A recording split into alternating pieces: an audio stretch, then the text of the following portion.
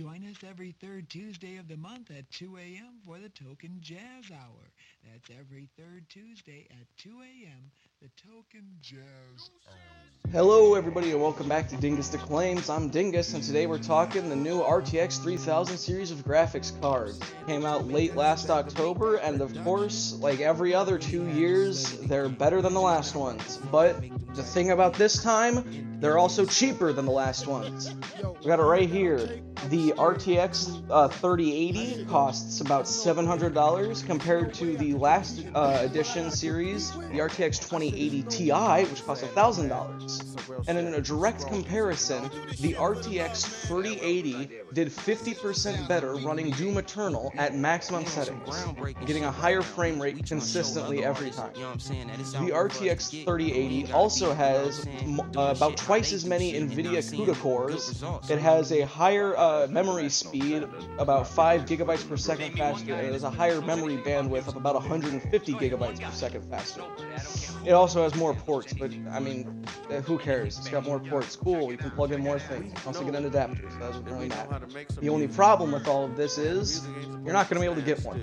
Scalpers have bought up all of them, as many as they could, as fast as possible, using bots to bot the website. So the layman is not going to be able to get one until about 2022. Now, this is news to everyone because NVIDIA announced early on in December that they planned on having the shortages figured out by the first quarter of 2021. It has been the first quarter of 2021 for a good bit now, and they have re-released a statement saying that it is now going to be until the third quarter of 2021, meaning that most likely is going to get extended again, and the layman will not be able to get one until 2022. So this does suck. This is unfortunate. But there are many pre-builts out there that already come with one of these built in. You can get any of the pre-builts from anywhere, pretty much. They all have them, because for some reason, the scalpers didn't get all of them. They were sold out to companies before they could get them, even though there was a shortage of parts to make them. That doesn't make much sense, does it? So they don't care about the consumer, they just care about making money. Now, it is possible to still be able to get a graphics card by itself, just way too expensive. The 3080 sells for $700 at retail price when you buy it brand new out of the box from Walmart. You're not getting it at Walmart. On NVIDIA's website or from Ampere. To get one from a reseller on eBay, they're selling them for about $25,000. This is about as bad as when the PS5 and Xbox One, or not Xbox One, the PS5 and the Xbox Project X Scarlet was whatever that thing. No, it wasn't. No one wanted an Xbox.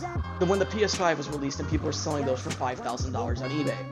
So it's all just a big mess. NVIDIA is trying to fix it with the botters, with the scalpers that are buying them for crypto mining by releasing graphics cards specifically meant for crypto mining that the crypto miners are not buying because they don't want to, I guess, because they want to hurt everyone else.